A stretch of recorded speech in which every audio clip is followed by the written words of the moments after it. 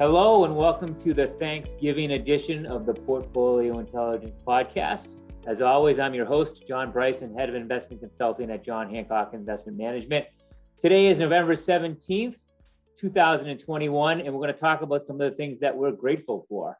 First and foremost, I am grateful for my two most popular guests, Emily Rowland and Matt Miskin, the co-chief investment strategists here at John Hancock Investment Management. They always bring great content to our conversations, and I'm looking forward to hearing from them and what they're thankful for. So Matt and Emily, welcome. Thanks, John. Happy Thanksgiving. Yeah, thanks. Thank you. You too. So let's jump right in. I'm going to start with you, Matt. Can you tell us what you're most grateful for as it relates to the markets?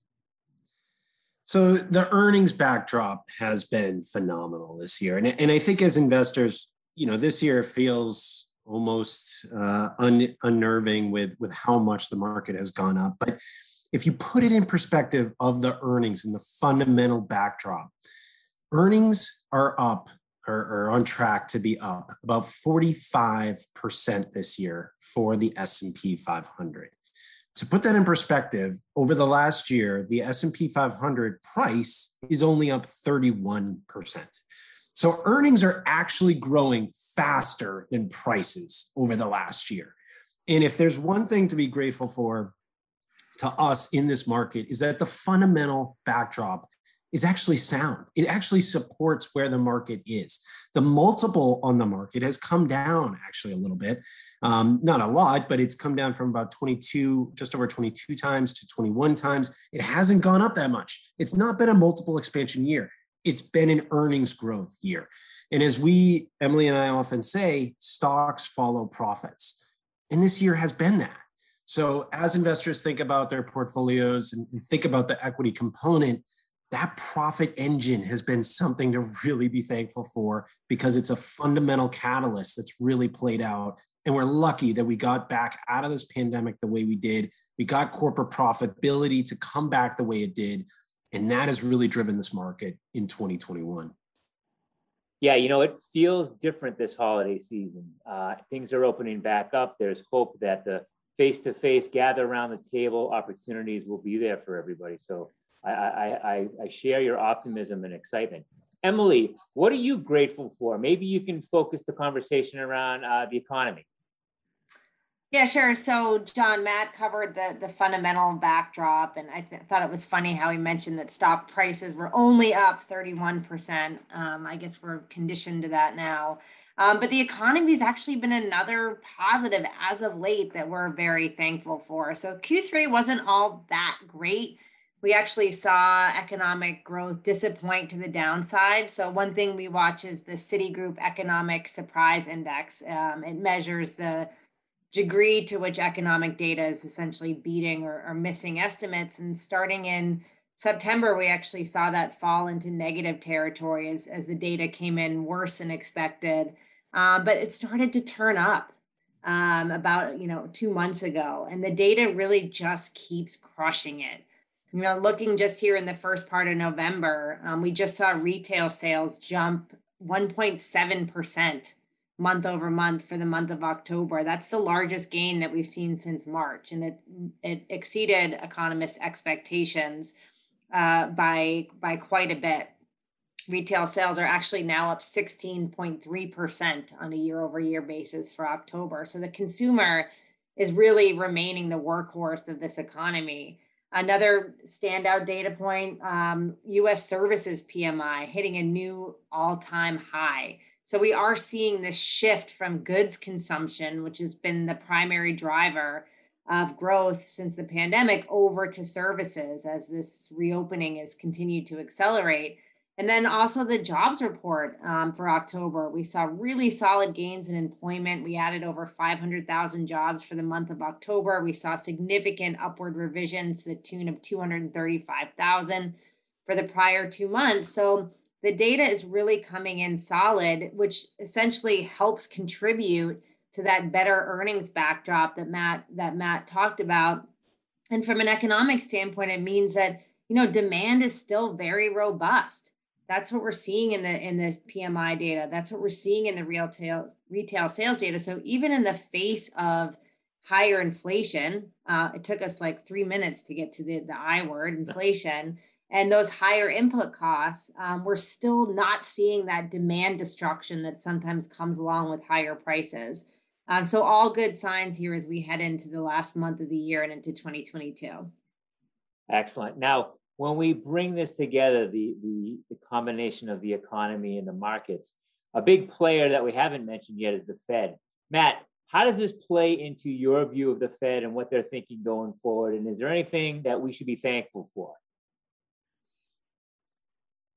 One thing that I think it's going to turn it on its head is I think we should be thankful for supply chain disruptions.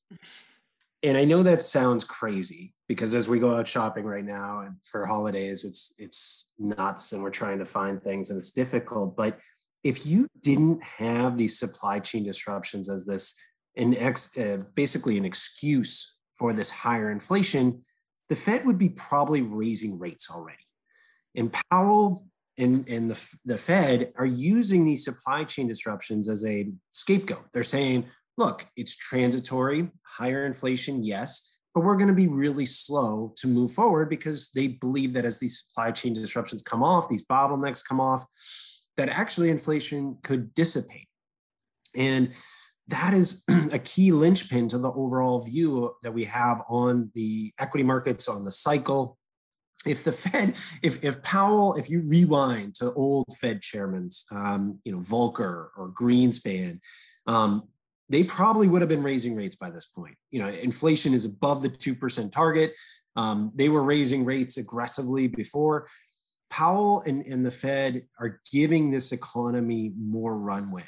And that is something that is, I think it's a mix of Powell and the Fed and where they've become because inflation was so low for so long, but also because they have an excuse in terms of inflation being elevated, and that's giving them the ability to move slowly. So we believe that the Fed is going to raise rates next year. We have changed that. Before we thought it was 2023. Now we're thinking 1 in 2022. They've still got to reduce their tapering. Another thing is that we've got some grace period here in terms of tapering. So it's already started in November, but it's forecasted to go until mid-June. So we've got 6-8 months or so of tapering before they can even really raise rates in our view, because they're not going to raise rates and do QE. It would be mixed messages. So that pushes this out. And then if the supply chain disruptions come off by then and we got more time, that gives this cycle more time. And we really think about the cycle. If the Fed is slow, methodical, that makes this cycle longer. And that is something we can be grateful for as we move into 2022. Well, it's funny that your point of view is interesting. You and Emily have both shared with me many times, markets don't die natural deaths. Bull markets don't. They get killed by the Fed. So the fact that the Fed would probably play slower going forward is a positive. And the other interesting thing I find about your comments is if you're thankful for supply chain disruptions, that means you are not in charge of Thanksgiving dinner. I can say that with certainty.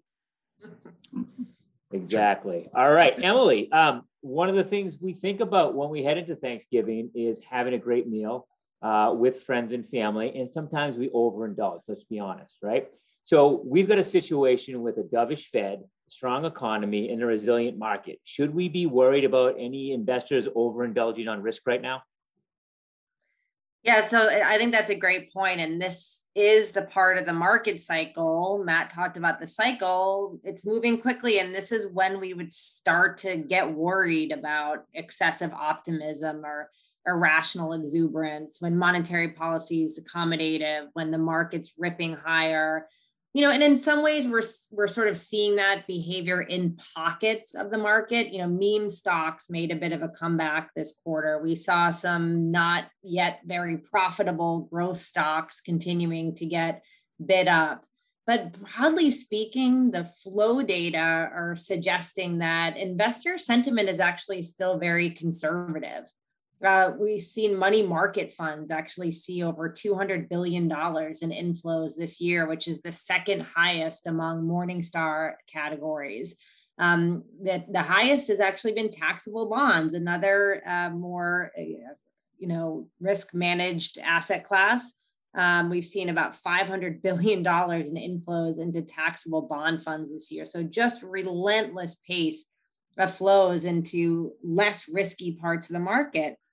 We're also seeing, just looking at bank accounts, there's a record $18 trillion in cash that's sitting in bank accounts. So consumers' balance sheets are very elevated. There's a ton of cash on the sidelines, whether it's waiting to be invested, sitting in money market funds, which aren't going to do you much good as an investor with rates as low as they are and inflationary pressures here remaining, or whether it's just cash simply sitting in bank accounts. As that cash starts to get put to work, that is also something that could extend this cycle. So again, not really seeing that behavior in a broad way yet, which means that we still, are feeling very constructive as far as the year ahead in terms of equities, broadly speaking. We do think that it's important to think about, where the opportunities are. We want to be cautious about taking too much risk in portfolios, really loading up on those really cyclical, highly economically sensitive areas of the portfolio that tend to do well in that very first phase of a recovery. Instead, we want to start to think about this mid-cycle environment where quality is going to become more important. So looking for stocks or sectors that have great balance sheets, ability to pass on higher input costs with pricing power, a great competitive position, and strong earnings growth prospects is really where we want to be focused. So quality will be the name of the game into next year, but we still certainly think that this market has some legs. We just think it's important to be careful about where you're invested. Excellent. And Matt, maybe tie it all together for us. Our key audience here is financial advisors and investment professionals. What should they be thankful for in terms of a diversified portfolio and portfolio construction?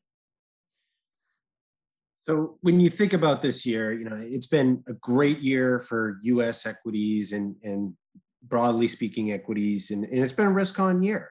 But the part of a portfolio that has struggled is bonds and is fixed income. And you've seen high-quality bond yields rise, prices down, treasuries most notably. And the higher quality bonds you had, the worse they did. And right now, the way I know diversification, clients never like the part of the portfolio that doesn't do as well or might be down a bit when other part is doing better.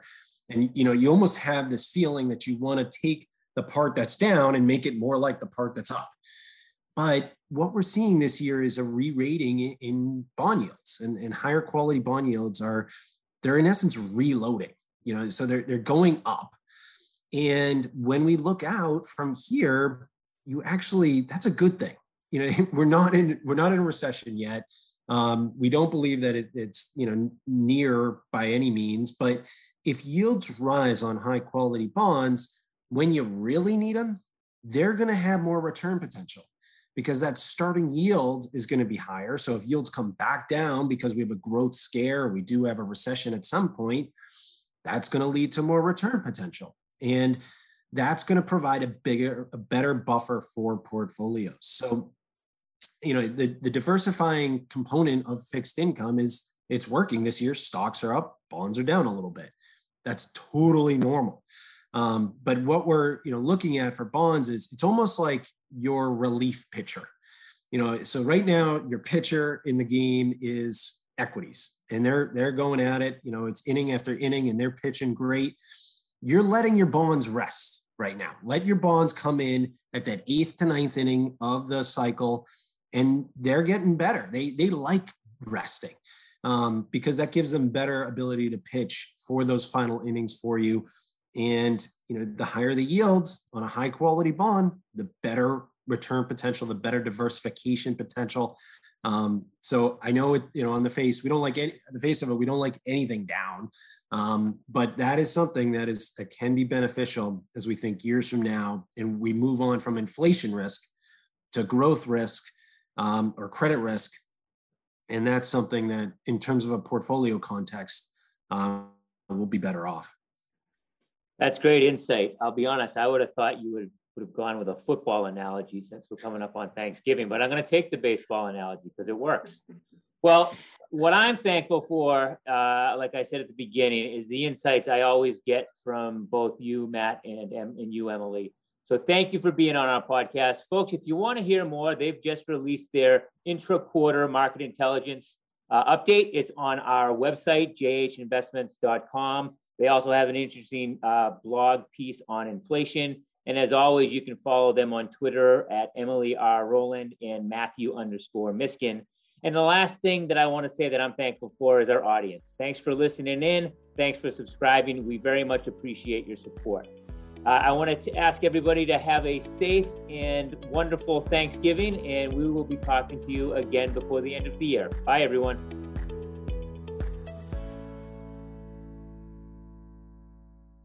This podcast is being brought to you by John Hancock Investment Management Distributors, LLC, member FINRA, SIPC.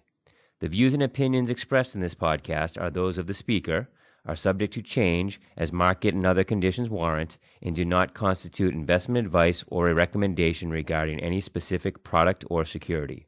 There is no guarantee that any investment strategy discussed will be successful or achieve any particular level of results.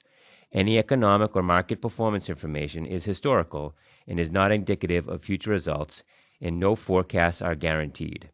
Investing involves risks, including the potential loss of principal.